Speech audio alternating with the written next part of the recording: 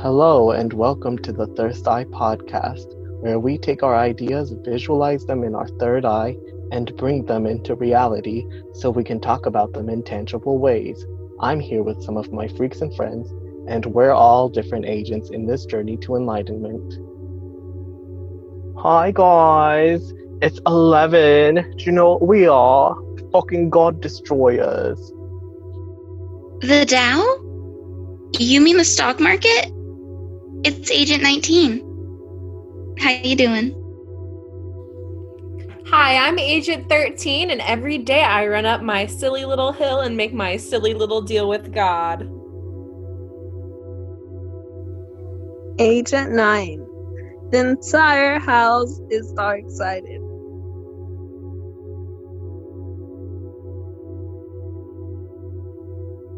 Last episode, we explored the land of monsters. This episode, we're going to be exploring the other side, the land of gods. Just a heads up, this episode might challenge your pre-existing beliefs and shake up your view of the world. Proceed with caution. Alright, so since today is episode 11, we are also celebrating Agent 11 today. So first we asked the fans for some questions to interrogate 11 for our little experiments today. And then 11's going to go on to explain their entire theorem of the universe. So let's get into it. So our first question here from our fans on Instagram for 11 is asking, what is your sign, Agent 11? So, my sign, okay, so, once I did this guided meditation thing, that it was supposed to, I forgot what it even was for, but the point is that I eventually saw this sign. It's like hard to describe, but it kind of looks like an ankh. I sent it to the other agents before, like right after I had that meditation experience, and I was like having full-on visuals just from a meditation. And so this sign, it's kind of like if you imagine an ankh and a cross mixed together, and then like at the top where the like thing is supposed to be, it's actually like four like round parts, as if it kind of looks like a dragonfly. That's kind of how 19 described it to me. It also kind of looks like it could be like a clover, but like with a long stem. So you're saying this symbol is your sign?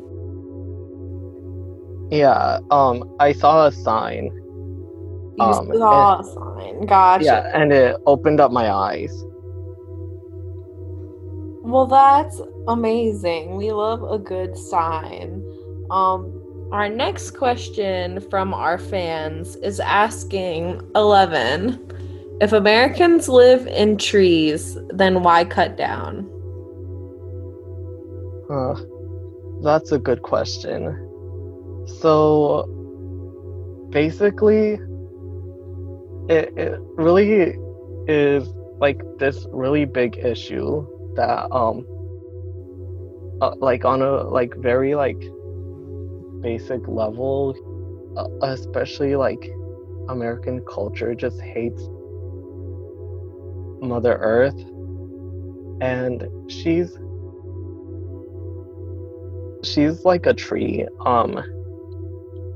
and she tells us our secrets if she trusts us, but basically she told us, some of us that weren't supposed to hear, like she trusted the wrong people basically, and people ended up betraying her trust, and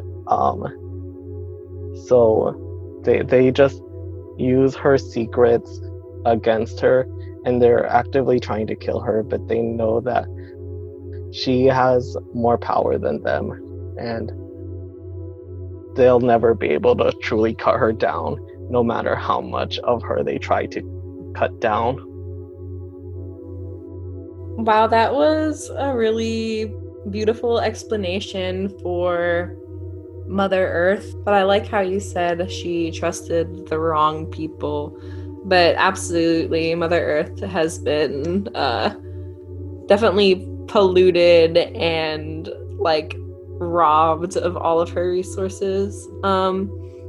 So another question I have for you is 11.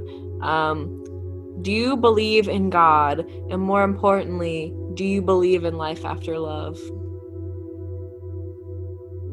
So, when it comes to that question, I have to ask which one, which God? Any. Yes. And, in terms of life after love, Cher was kind of onto something, because without love, you don't really have life. But the good thing about love is it's all around you. You just have to trust your head around. Wow. We love, you're right. We do gotta trust your head around. But yeah, I think Cher was onto something, and you're right. I feel like when she says life after love, she's inferring that love can go away. And I think real love doesn't go away. So that's an interesting one to think about. So we were talking about God and gods, and do you believe in God? And you said which God, and that does sort of raise the point that in this Western society, you know, we say God, do you believe in God? But that's not the case in every society. Obviously, there's different religions than Christianity, but in the West, we generally, that's something we normally hear, a singularity, like a singular term, God. But this episode, I think we're going to get into more of God and gods in general, and how God and gods and this idea of God sort of interacts. So I know 11 has this really cool theory about how the universe works from their perspective. So 11, hit us with it. Do we create gods, or do gods create us? So, or is that the wrong question? That was too many questions at once. I think I can answer them all together, and if there's like anything I miss, you could just like follow up on that. Cool. But when it comes to like, do we create gods or gods create us, it's kind of a feedback loop, because we sort of hit on this sort of feedback loop with folklore last episode when we were talking about monsters, and this feedback loop is even more apparent when it comes to belief about where we come from on a spiritual level, like on a metaphysical level. And what I believe, starting from like the very beginning of the universe, is that we all come from this ever expansive like singularity point that doesn't have a name.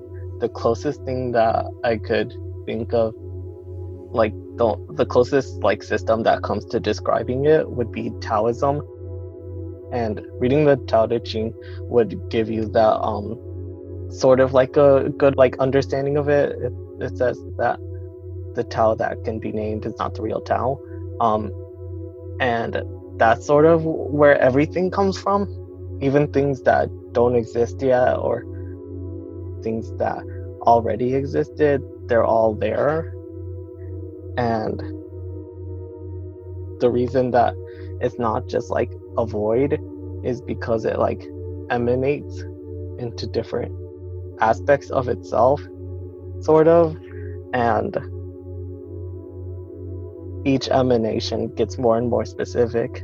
And right now, like what we're experiencing at the moment, everyone who's listening to this, you're experiencing a human perspective, and within that human experience, you also are able to, like, you also contain everything from that on. For example, like, you're connected to the entire human species because we're all like one soul, basically.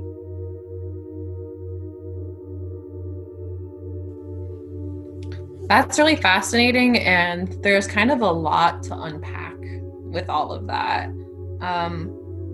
I like you comparing this to the Tao Te Ching. I feel like that's a really good one for all beginners in spirituality to read.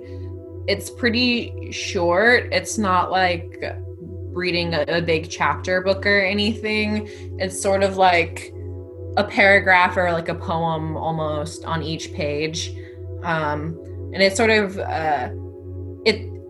it's not super straightforward in a sense that a lot of it is open to interpretation, but there's a lot of good things to really meditate on. And but yeah, I feel like that's a good way to look at things. Sort of like in Taoism, they don't really refer to like a god or a being or a creator. It more so talks about life and sort of like its essence and some general advice. I guess you could say that would be like a description of it.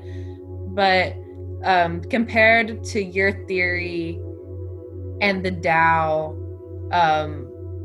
what is the relationship of this idea to the concepts of gods or deities?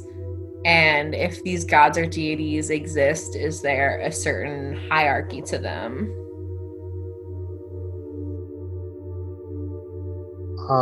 So when it comes to hierarchies, there isn't like this god is better than that one or whatever. In that sense, there's a sort of hierarchy of like how much they encompass, like how many things or like how wide of a thing they encompass. There's like different types of gods. For example, there's certain gods that encompass like there's like Gaia, that is the entire earth and everything that inhabits the earth. And there's stuff that's more specific to different parts of nature. That would be like flora is like all of the plants and stuff. But then there's also these like primordial gods that are like concepts, sort of like chaos is chaos and Sophia is wisdom. Gotcha. And how there's sort of like elementals in a sense that like certain deities are like fire or rain or yeah, it's interesting once you try to talk about like gods and deities and like start to give them categories. I don't think that's something I think about very often, but they do really kind of have their own categories. So when we're talking about all of these gods, obviously when you're talking about these gods, it's a wide array of gods and goddesses and deities. You're not sort of naming one from like a specific religious sect. So it's interesting to see how like this like encompasses everything. And also when we're talking about these gods, do these gods just exist since the dawn of time, or do we create them, or do they create us? what about these gods? So, certain gods do exist from like before we existed, such as the ones that I was describing, like Gaia and Chaos, Sophia. Those come before humans, and we only named them and gave them personalities. But then there's more human types of gods that we created. There's Aphrodite, because she has to do with like human emotions such as love and the human desire for beauty. And there's Thoth who represents wisdom and other things. That's interesting. So would you say so basically you're saying that humans, for example, were like yearning after this thing, maybe it's like beauty, so they sort of created this tale of Aphrodite, and so with that they have Aphrodite in their mind and they're worshiping Aphrodite. So you're saying at this point Aphrodite becomes a real entity within the universe? Like, is this Aphrodite a tangible being with a body, or is she a thought form? Is she like, at what point do the energies of certain people create a certain reality or create a certain being or entity? So yeah, gods are pretty much thought forms on like a different level. So yeah, that is sort of like how it works. And not every god is a thought form of humans, because I like coming from like in a sort of animist perspective where I believe that everything that is not man-made has its own spirit, and even man-made things could be like given a spirit by sort of giving it that thought. And thought forms are basically like constructs of, I don't want to say your mind, but they exist on like a different sort of realm than us, that they can't like physically like come down here. Like you can't like chill with Aphrodite in a garden or something. You might like chill with her in your mind, and that's valid. I'm not sure if I'm making sense with like my explanation of this. No, I get what you're saying. Well, this is like giving me so many questions. So in your mind, like, what is the definition of a god? Because we were sort of talking about how sort of everything sort of has like this spirit energy and this thought form, and especially like natural things like plants have like a spirit and plants have an energy. Humans have a spirit, humans have an energy. But also, if you like think about something enough, like if you think about a certain item, this certain item could like get an energy, get a personality, because you're sort of like projecting that thought form onto it.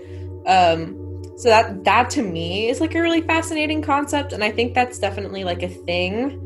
Like, if you've heard of people talking about hauntings, I don't know why this is reminding me of ghosts, but kind of like how there's like objects can be haunted. So that's sort of like if someone imprints an extreme amount of energy and thought into an item, when that person is no longer connected to that item, the item still sort of is manifest, like this spirit, this entity almost comes out of it. So I think this like really validates your theory in a lot of ways. And it also makes me think of, I used to watch like a lot of haunting shows and things like that. And it talks a lot about like poltergeists and like things like that. I'm not sure if it necessarily has to be like demons or whatever. Specifically, the show I'm thinking of is this show Dead Files. But I've always been fascinated by that idea of entities that aren't dead humans. They're not just ghosts, but they're like created by the mind. They're created by activity, events, trauma. But I don't know if you're like aware of what I'm talking about or know the show I'm talking about, but it's just really fascinating. But I think it is a testament to what you're saying in the sense that almost like we create our reality to a certain extent. Like that's sort of like a thing people throw out all of the time. But obviously, like, people are creating and things are creating like entities and energies just by like projecting a certain amount of energy onto it. So by that standard, I guess you say you could create your own reality. I guess because we're all like co-creating, and when people talk about like you create your reality, it sometimes like I hear this from like spiritual influencer type people that they it's like use it, cringy. yeah, to like Yeah. sell their like manifestation courses or whatever. And yeah, they're like totally like misrepresenting like how that works. Yeah, I think that's a term that is definitely like one of those terms to be cautious about. And like it's a lot of times it's like, oh, you create your own reality, so like why am I poor, why am I being abused, like yada yada, like. And I don't think like you should be like, oh, I deserve to be abused, I deserve to have a bad life. Like I think there's definitely flaws to that you create your own reality system, but it definitely is highlighting at the very least that there is a lot of power that comes with like your mind, your intention. Like human beings are powerful. Human beings have the ability to be magical, and the sense that we are our own gods. And that sort of plays into your theory about how a lot of gods are just products of human invention that then became entities that sort of interact with us on the actual plane, and sort of guide us or represent certain like ideals and archetypes to us. So like you brought up thought forms earlier, and when you started talking about like the Dead Files, that reminded me of how I think the very first like exposure I had to thought forms as a concept was reading this creepypasta about tulpas. I'm not sure if y'all know what tulpas are. Mm-hmm. But basically they're imaginary friends on steroids is how I would put it, because you like spend a really long amount of time visualizing and imagining a thought form in your head, and you eventually start visualizing it in the world. And the creepypasta, since it's a creepypasta, they make it scary. It's not really that scary, and it's something that comes, I think, from Tibetan Buddhism, and it's like an actual part of their spiritual practice. But there's other sorts of practices that use thought forms in similar ways. For example, there's like servitors that people make, where they make a thought form that carries out certain tasks for them on like the spiritual plane. Dang, that's like kind of cool. Makes me want to like go back and make a best, like, kids truly have a lot of power in the fact that they do have like imaginary friends, and like to kids those things are like so real. So that sort of reminds me like the power that like children possess. Like they sort of have like these manifesting skills and these creative skills and like connecting skills that a lot of adults kind of lose. But the Tulpa thing makes me want to like read a lot about that, and like I didn't know it was a Tibetan Buddhist thing, but that's really cool. I remember seeing that in a Super Natural episode. LOL. Did any of y'all have imaginary friends?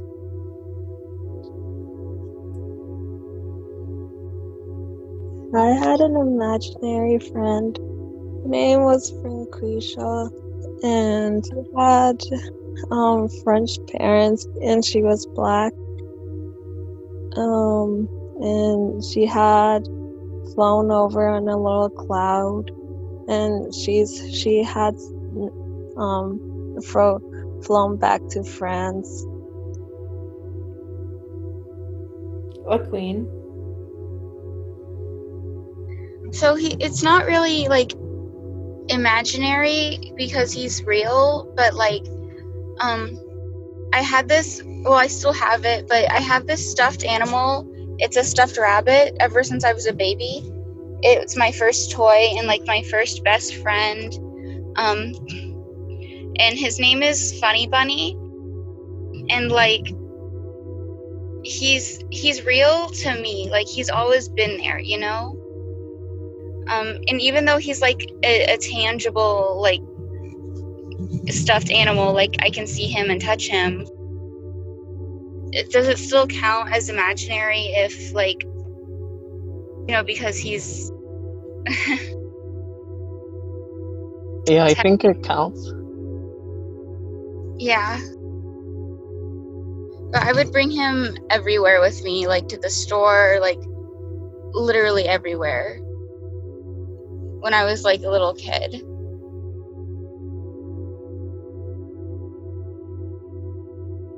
I never really yeah, I never really had like an invisible friend that I would talk to. But yeah, I had Funny Bunny. Yeah, I feel like kids are more likely to project onto things, but I feel like that does go back to how 11 was talking about earlier, how it can happen with things that aren't like natural or organic. Like it could just be like an inanimate object, but somehow you sort of give it a personality and like project feelings onto it and yada yada.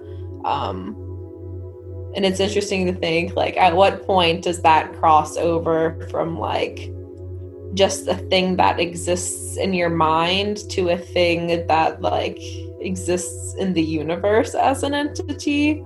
Or when we're talking about like gods and things like that, do those only exist in our mind?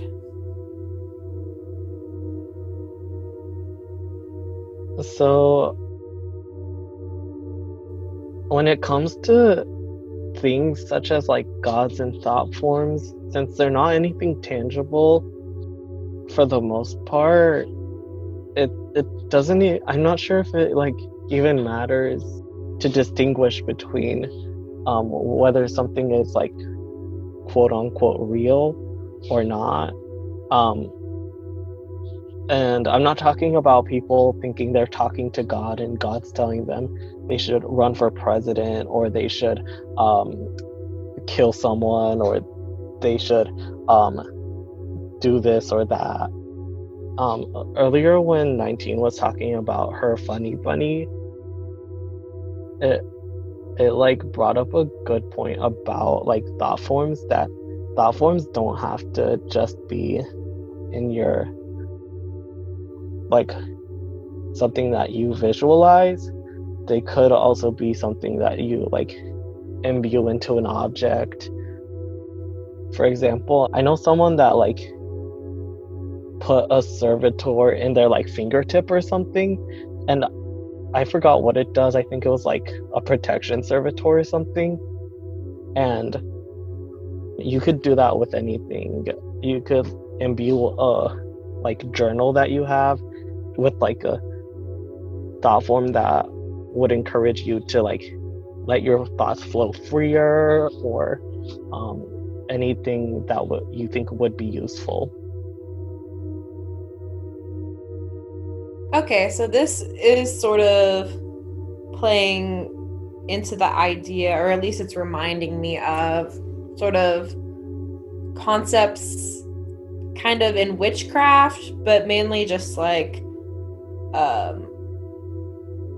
I guess witchcraft would be what it would be most related to. Like it reminds me of like just doing spells and things, but I mean that is something that's like a real tangible reality to like a lot of practitioners, and they do like see results from these things. So I guess it makes sense,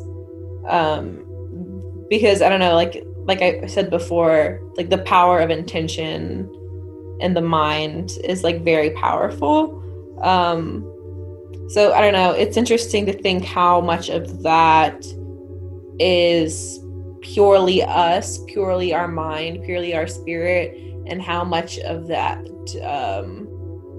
is on the part of the universe. Like is the universe meeting us halfway in these manifestations, in these practices, or is it something that purely is within us?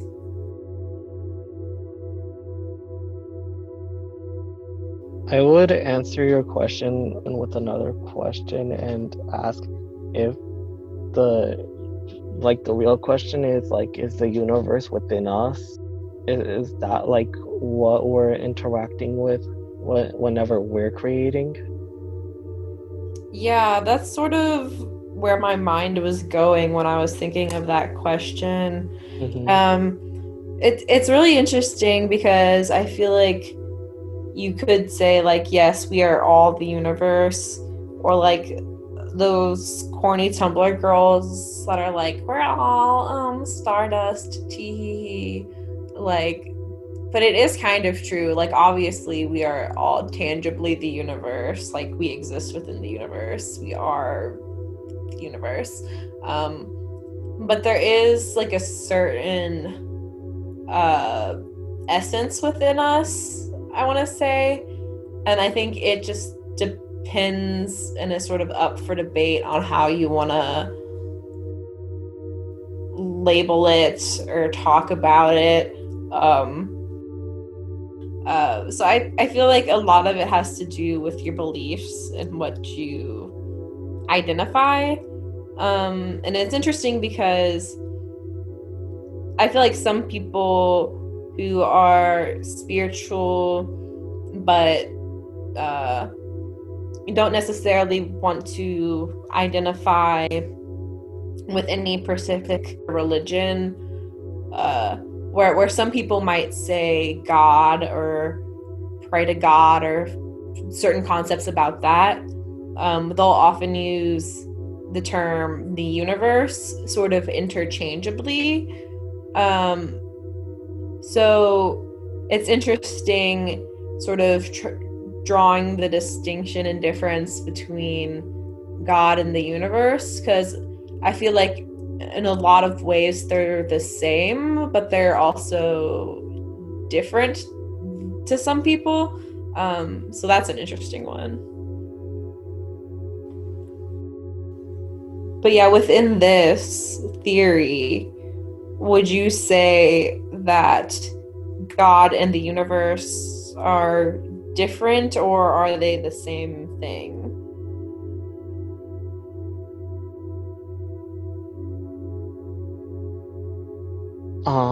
I'm gonna challenge that question's framework because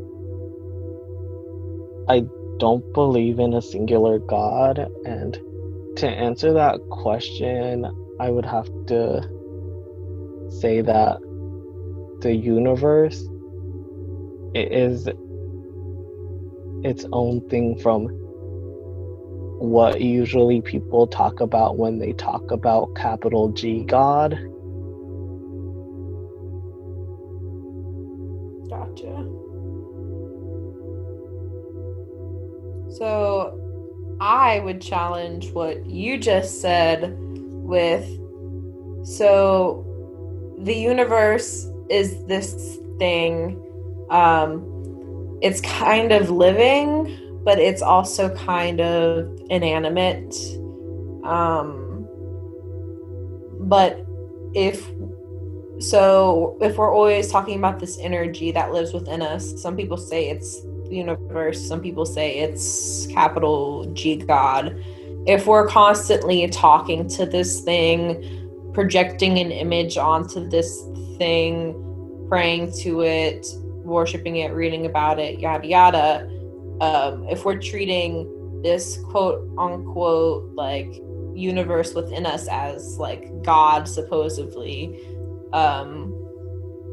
do you think that this one and only like capital G God could be a possibility, and that could just be like a manifestation or like a character or an identity for the universe?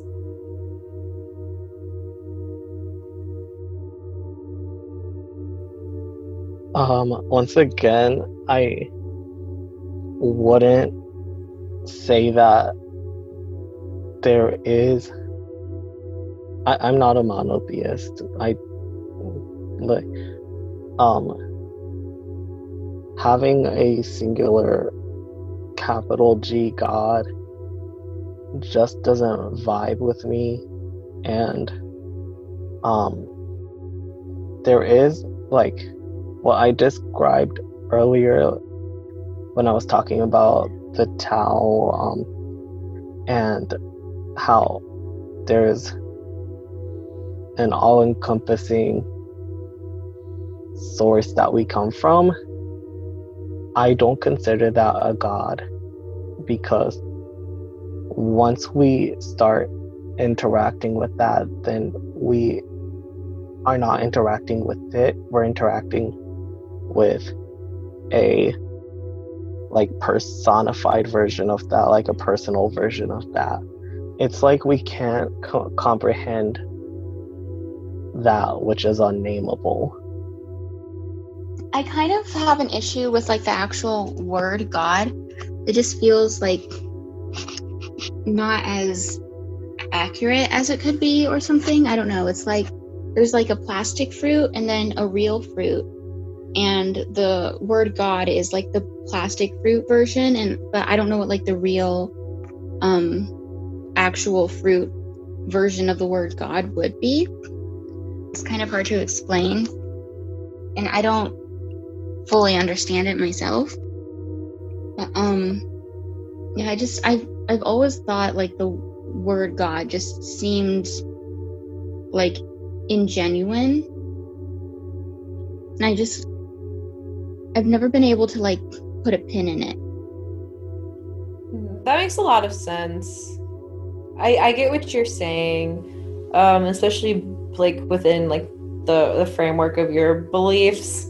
And I guess like where I'm coming from, I sort of see monotheism and polytheism as the same thing, because the two sort of work side by side in a weird way within Hinduism, which is a lot of the spirituality and religion that I absorb.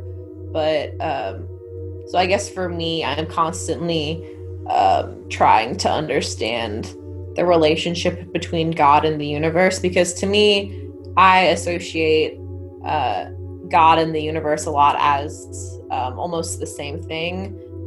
So I guess me asking that was sort of explaining how I view things in a way. But I get what you're saying, that within this, that sort of there's like, once the human mind is involved, it sort of taints this essence almost. And like, we're interacting with like a man-made creation that doesn't like fully encompass the whole of the universe almost. So it's not like that same pure energy, it's a different energy kind of.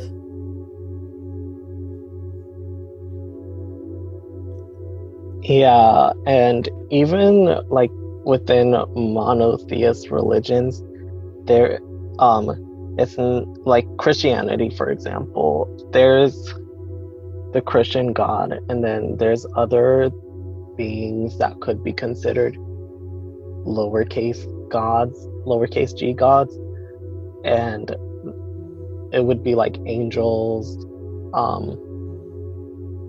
There would be the devil, would also be like, from an outside perspective, of course, because if you talk to a Christian, they wouldn't consider it would be blasphemous to talk about things in this way to a Christian.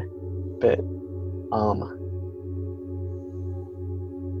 in a monotheistic religion, there's this one supreme God that rules over these other lesser beings that would, in a different context, possibly be able to classify as gods.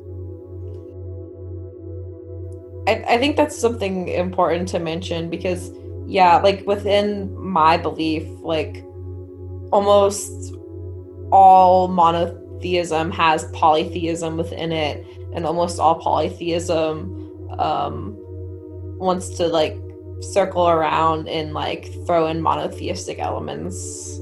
So but I think that's interesting, that this sort of lays out like a certain hierarchical structure within these gods. And yeah, you could see it within Christianity or Hinduism or whatever else you look at. But you sort of touched on the Christian God for a second, and well, first of all, I want to go ahead and say that it's interesting because this concept we're talking about sort of validates all religions in a certain sense.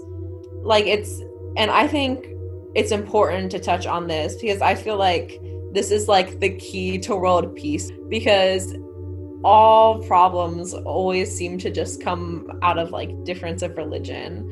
But that's just me. But it's just interesting to see how this sort of, it validates everyone's thoughts. So I'm just gonna say that I don't think this would lead to world peace, because war and conflict is a lot more complicated than people just having different beliefs. There's like material conditions that lead to conflict. That's fair. I would say that, yeah, I think a certain foundational understanding would help humanity, but it wouldn't fix anything.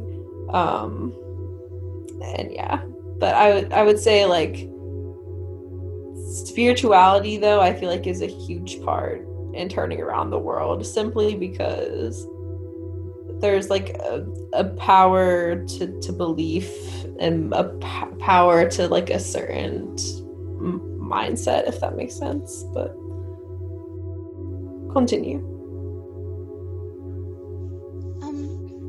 I'd like to say that, like, I feel like people would believe, like, you can say, yeah, like, belief, the power in belief could, like, turn people around to agree, but I feel like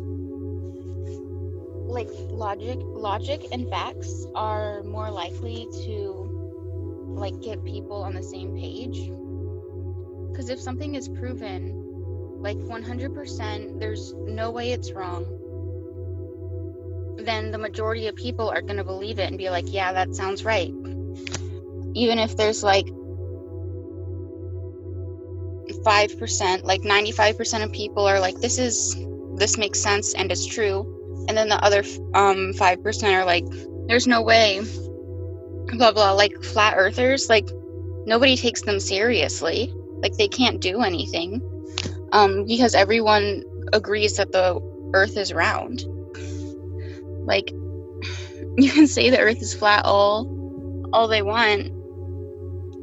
It's not gonna make it. Yeah, it's not gonna make it true. I feel like that's a completely different like issue and discussion, though. I don't know. Yeah. You guys were talking about manifesting earlier, and I was thinking, like, what if something only exists if enough people think it exists? And like, say, like money.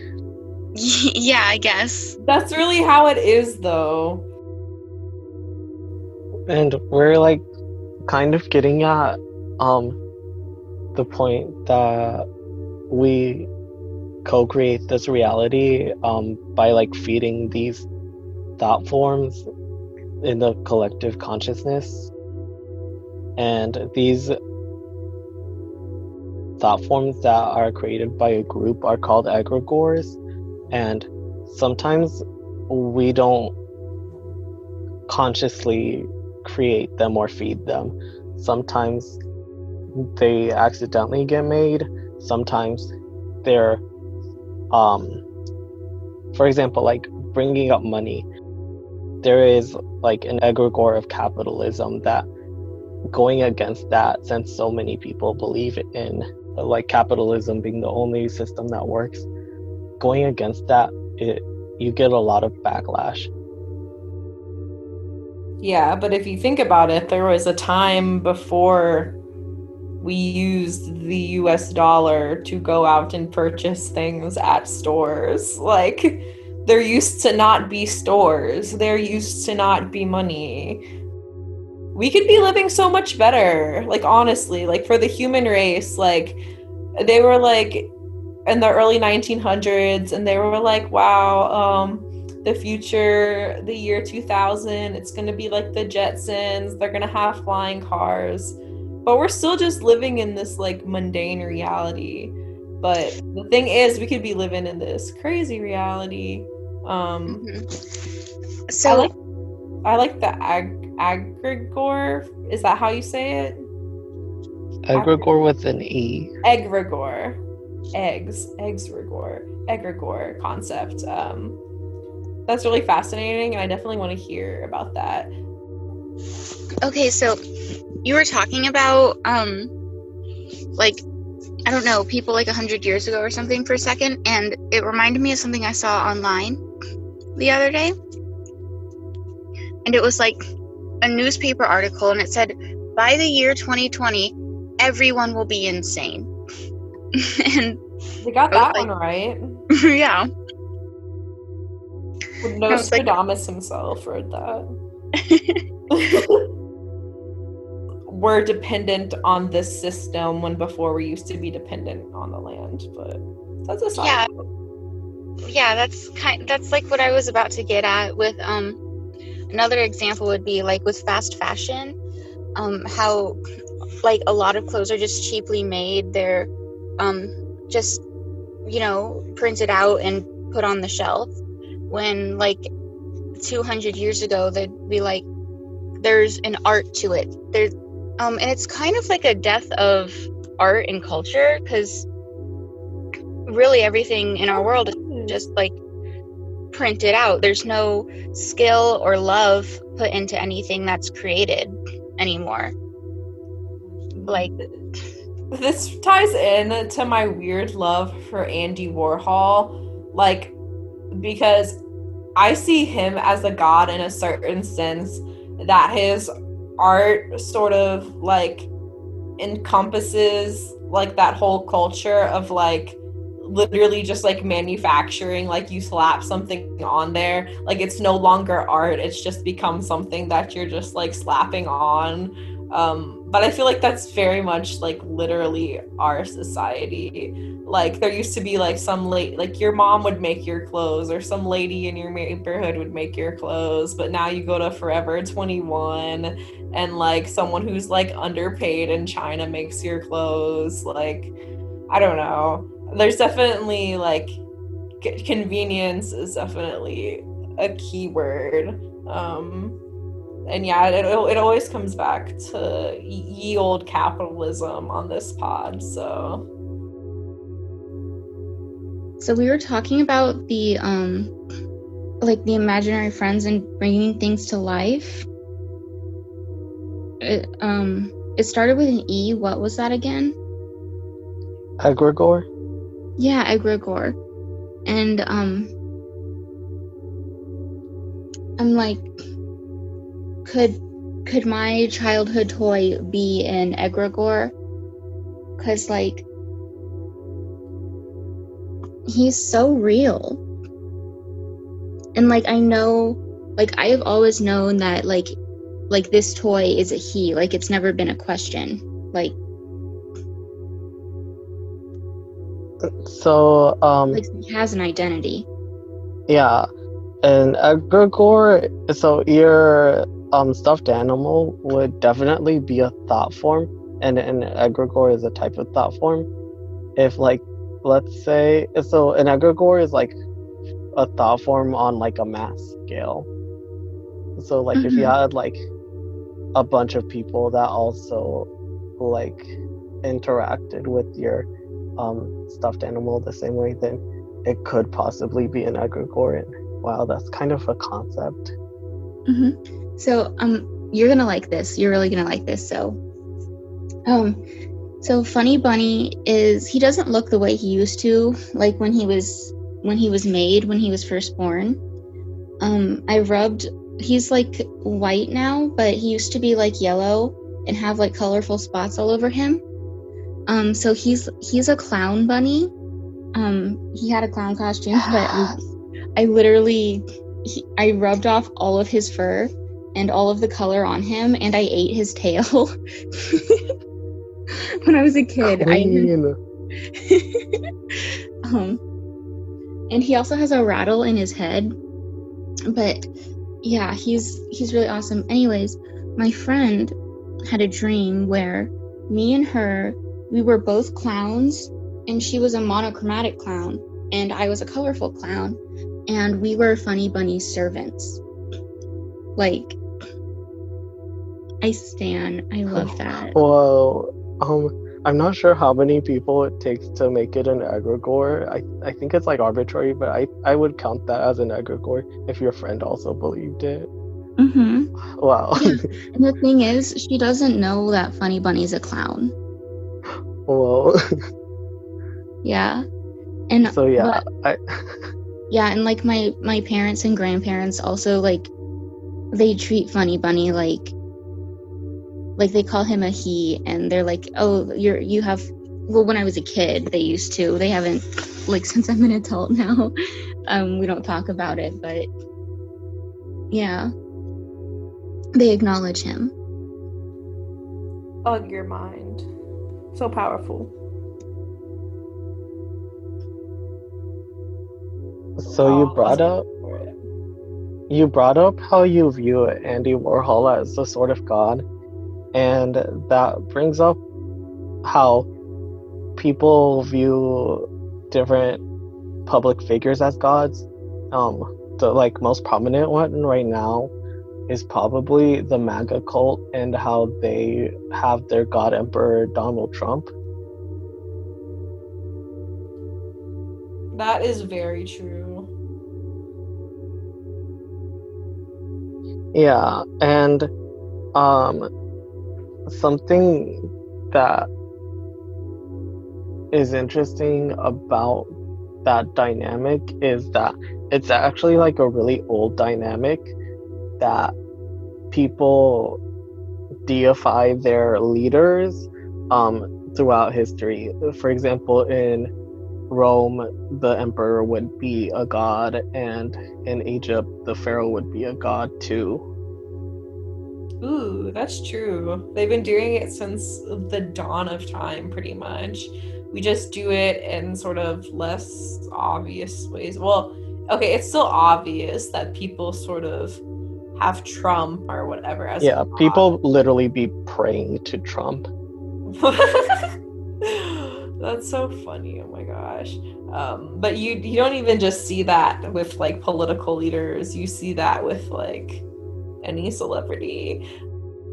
So talking about like false gods, sort of talking about that, how we brought up people deifying Donald Trump, that reminds me about this sort of belief system that I've incorporated into my belief system. It's called Gnosticism. It's basically like the way that early people living in a Christian society understood the Christian God, and the way that this sort of fits into my theorem is that the Christian God comes from Sophia, which is wisdom, and it's sort of described as like a miscarriage of Sophia, which is wisdom, and that would make it like lies, denial, or like proud ignorance. And so this demiurge is what they call it. It has several different names, but it's like a blind god because it thinks it's the only god, and it thinks it created everything. And in thinking that it's the only god, it really like downplays how Sophia, this like feminine like creator force of wisdom, it like downplays that. And like on the level of like on like the spiritual level, that's where this sort of like rot, this cancer that we have here in our world of like misogyny and imperialism and all that, that's where that comes from. Gnosticism is really interesting, and the Demiurge theory is really interesting. I don't know, when I first heard it, it sort of reminded me of a concept in Hinduism, but it sort of talks about the fact that there is Krishna, who maybe comparatively the universe sort of had he's just like God or whatever, but from him grew Brahma, and Brahma created this material world. He's the creator, and that's sort of like the false god. People want to worship Brahma. In fact, when there's like this pure, like universal, like force of love behind it that sort of grew this, there's sort of like this entity that sort of plays as God in a certain way, but it isn't really. It's it's sort of like its own entity. You could say it's like a demigod or whatever, but it sort of it rules over this more material realm. But when you dive into Gnosticism, it's really interesting because it comes from, I want to say, several texts that were like excluded from the Bible or sort of like found later. Before we get into that, Yeah. I want to say that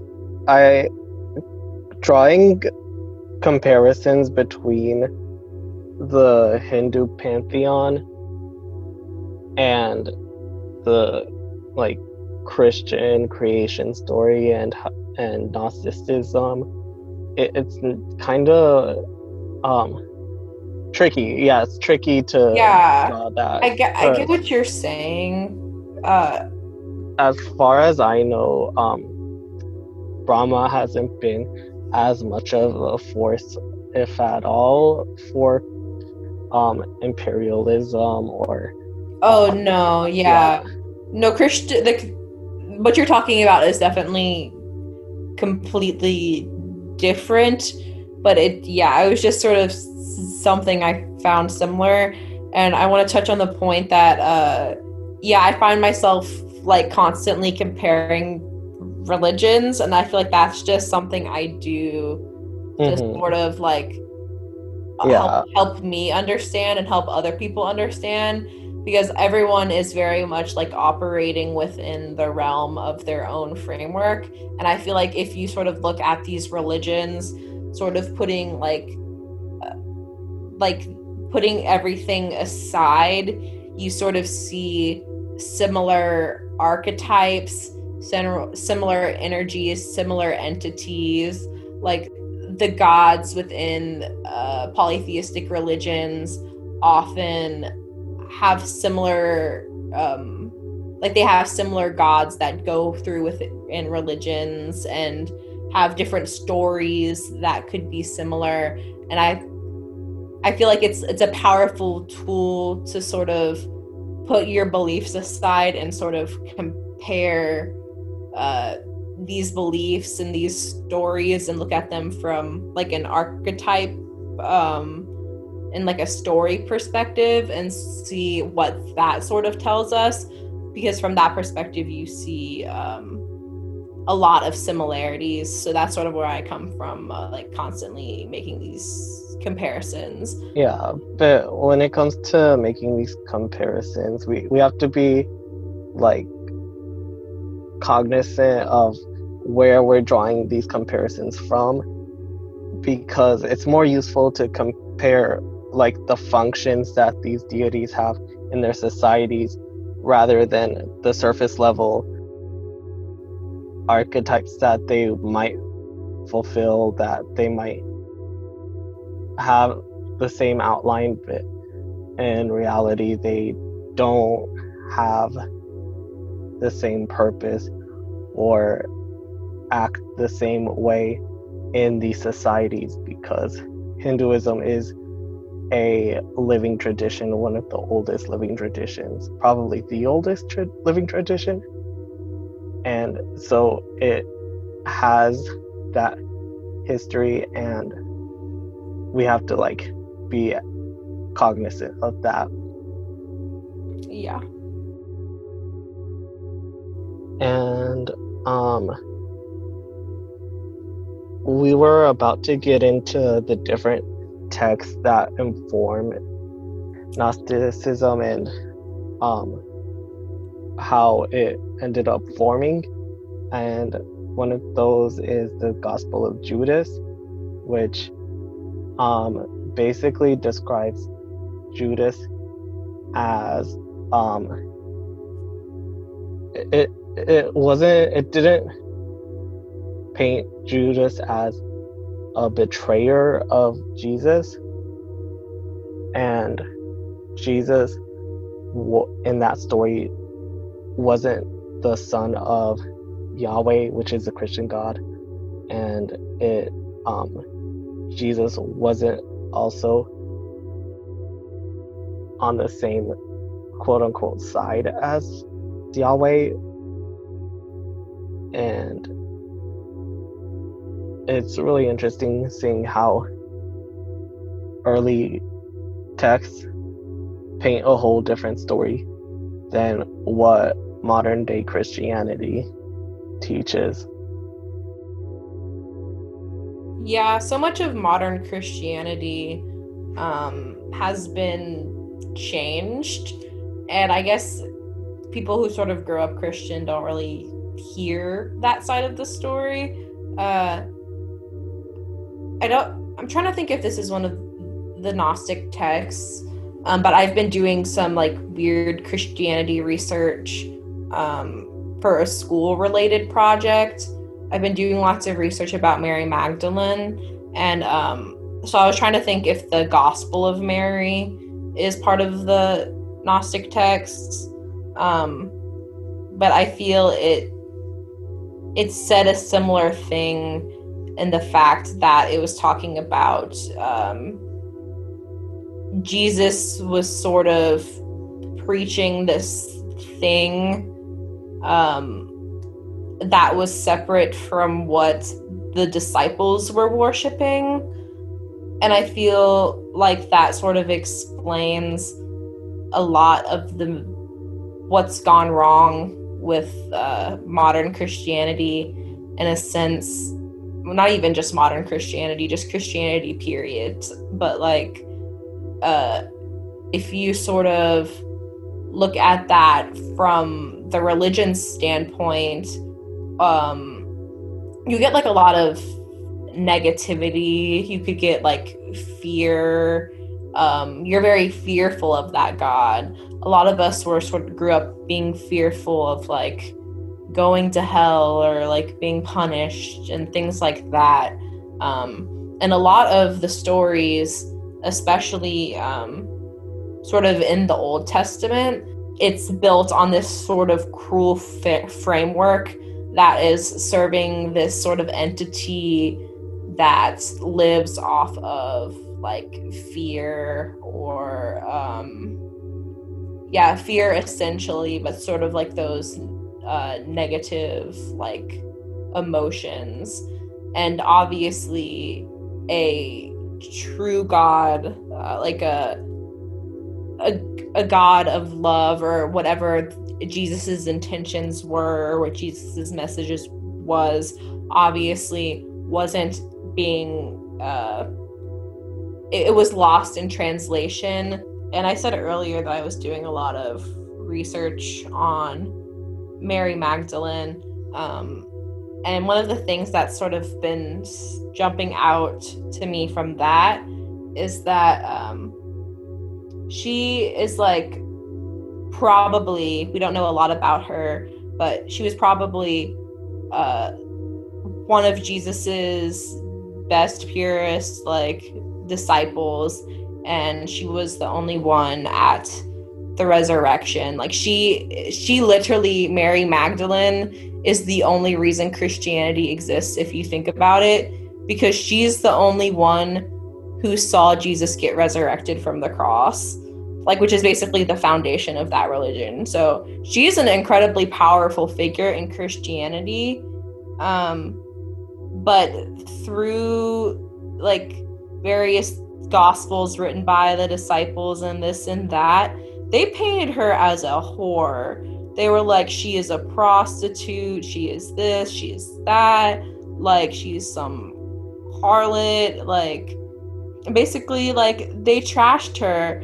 And like in this like historical research I'm doing, like all of these claims are so unfounded if you look at like the actual like historical accounts from then. Like if anything, all they could say is that she founded Christianity essentially, but they think that in an attempt to sort of sabotage this like Mary or Sophia like divine feminine energy, they wanted to downplay this energy so bad that they basically was like, well, she founded this religion essentially, but she's a whore though, so like writes her out of the whole story almost. But yeah, I feel like that's a good one for how Christianity just be screwing things up. Yeah, that goes into also the way that the demiurge just hates anyone else getting credit, especially women, and how there's sort of feedback loops that happen when it comes to what history and how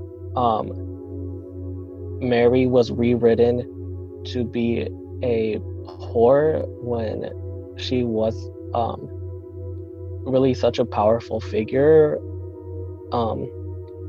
and that became what people believe.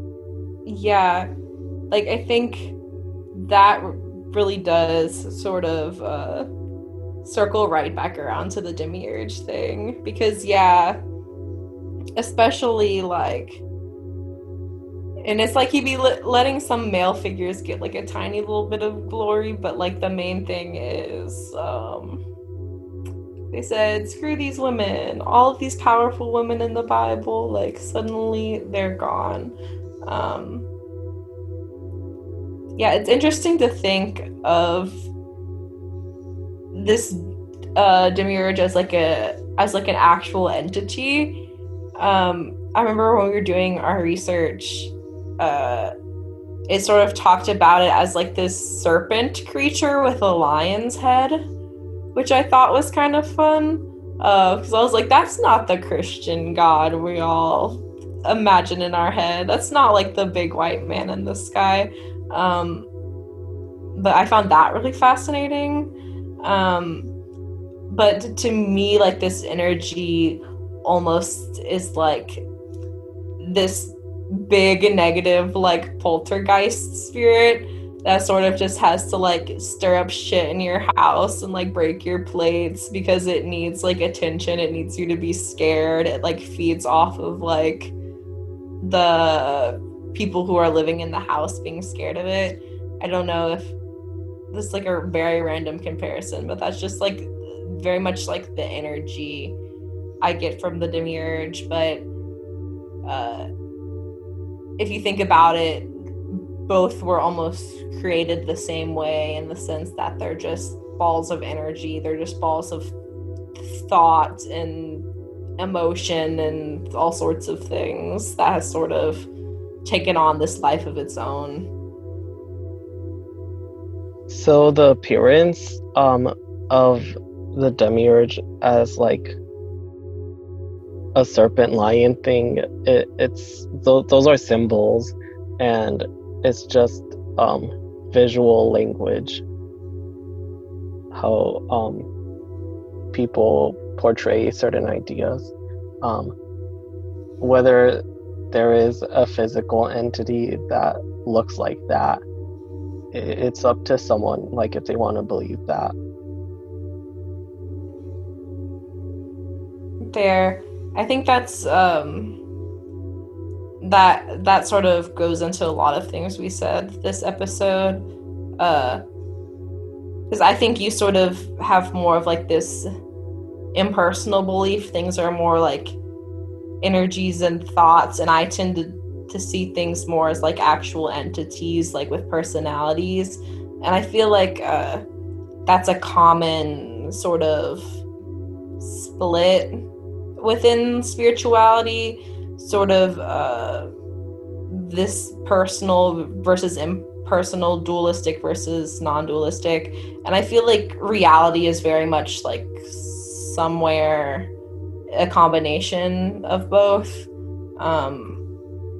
But yeah. Interesting how these gods or entities, we come up for these visuals with them.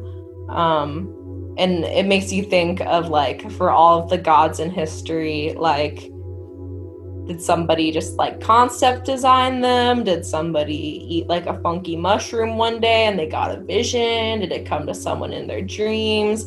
Was it like this actual entity literally appeared to them because it's looked like this way since the dawn of time? It's just really fascinating, which is kind of a side note, but I think there very much is like a symbolism that's sort of written within everything. So I think it's interesting to look at that as well when you're looking at gods and entities and what objects or things have certain energies, and like how are they designed or created that way. Yeah, so that thing about like whether someone like sat there and like concept designed these entities, it's more like they were built upon over like millennia, and these are like recurring themes. For example, like lions, they're predators. They're something that we fear, and that eventually like got fused with different animals. Maybe the fusions were thought up, like as you said, maybe by like some substance that like fused it, or maybe they had a dream, or they just imagined it as like a fused animal. And that also kind of ties into like how we were talking about monsters last episode. And also like my belief is mostly like how you described, although I do have some like personified deities that I do work with, like such as I talked about in the death episode, Santa Muerte, and also like ancestor spirits. Yeah, I think everyone, it's very much up to you personally, and I feel like you can believe that everything is mainly impersonal, but you can still sort of pick a few things to personalize and choose to work with, because that's still like an energy that exists, whether or not you want to believe the actual deity exists. But that also is sort of on the flip side, like some of these deities to people are actual like physical creature, like physical things that exist in the universe and have like stories and like incarnations and things like that. So it's also interesting to look at that from that perspective. And like obviously like I lean that way on some deities, but yeah, it's important to be like respectful to people's gods. Like if people want to, like obviously I believe in Krishna, but some people, if they want to think that they're hanging out with their girl Aphrodite, then maybe they actually are. Like I'm not judging them, you know, because we all have like very personal relationships with these energies, and I know they reveal themselves to us in different ways. So speaking of deities that we sort of have like this more personal relationship with, so I just named like Krishna that I work with, and you said like Santa Muerte and things like that. But another one that we all work with here at this pod that maybe you could work with too is actually the mother eye. So does anybody want to elaborate on the mother eye?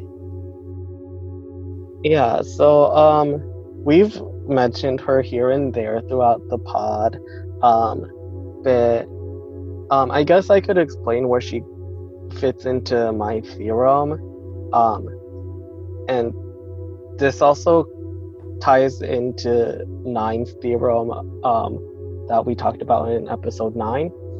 How okay, so basically the mother eye is the very first emanation that comes out that like is different and separate from the all. And basically the mother eye is the observer that we talked about in episode 9, how in order for something to exist it has to be observed, and that first on the fundamental level is the mother eye, the grand observer. We love her. That's why we dedicated this whole podcast to being the Thirst Eye podcast. But if you think about it, she really is like manifest like the energy of like what we're trying to do here, which is sort of like observe but also sort of create at the same time. As like a mother goddess, she sort of has like this original like creator energy, but she's also like an observer, obviousobviously as the eye herself. But if you want to work with the mother eye, I guess before we sort of talked about opening your third eye, quote unquote, and how we did an episode on that. I believe it was episode 3, maybe? Yeah, it was episode 3. Yeah, it was episode 3 where we were sort of talking about the concept of opening your third eye and how that's sort of like a tricky term.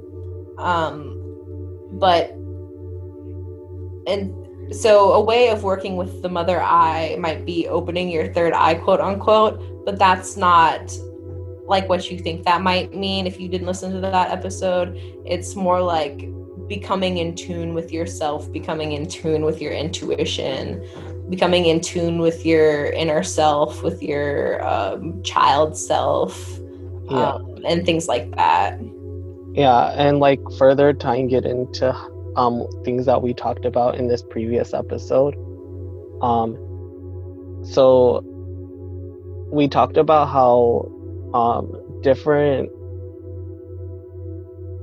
beings are aspects of other beings, and since the mother eye is the first emanation that came out of creation, basically we all have little pieces of the mother eye, and I guess that's what we call the third eye, and that's why 13 is saying that's how we connect to the mother eye, because we do have a piece of the mother eye inside of us, and that's on like a physical level. We have that third eye inside of us, and it's really beautiful. And oh yeah, almost forgot to tie it into 9's theory. 9, you can correct me if I get any of this wrong, but basically we talked about how 0 is the twin of infinity, and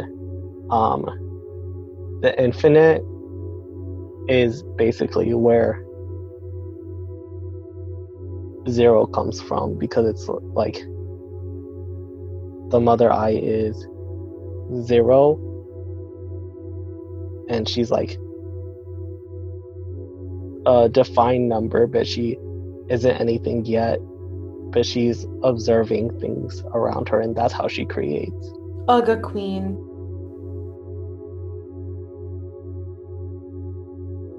Now that we've made contact with the mother eye, join us next episode where we'll be testing out our new broomsticks. Now for intentions. So I guess for my intention, it's to continue developing my theorem and finding out more of different ways I could incorporate other belief systems into it, and also to continue this mission that we're on this pod, to awaken the Mother Eye, because she might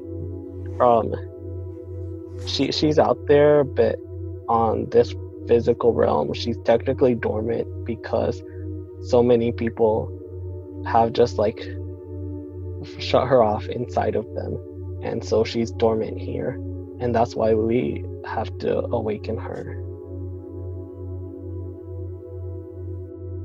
That's a really good point. So this is Agent 13. I would say my intention is similar in a sense that I want to keep honoring the Mother Eye and strengthening my connection with the Mother Eye. But I also want to keep like strengthening my connections with other deities and other sort of spirits that I've been working with. And I feel like I'm very much at the beginning of this journey, and I feel like the longer you're on it is when you start to maybe connect with these certain energies more. And I feel like it's something that is very much outside the realms of what is like considered quote unquote like normal.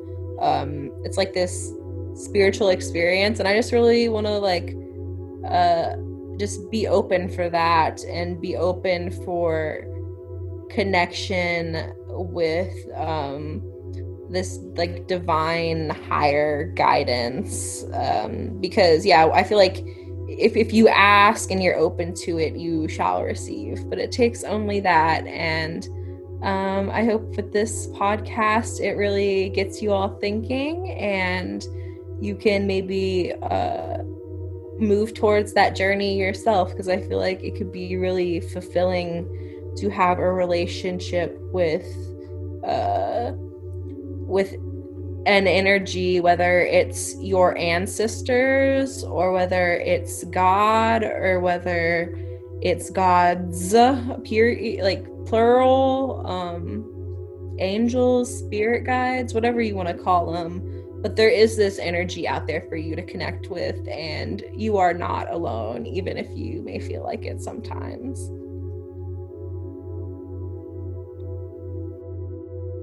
So my intention is to become a god or a deity or whatever, and like I'm going to go into the universe and take it. Like, it's my power and I'm here for it and I'm ready. Give it to me. You don't have to give it to me. No, I'm taking it. I'm taking it, bitch. Let's go. Let's fucking go. That's my intention. I'm a god. Yes. Queen shit. My intentions, Agent 9 here, is to continue being a sapphic legend with Aphrodite lady seashell bikinis.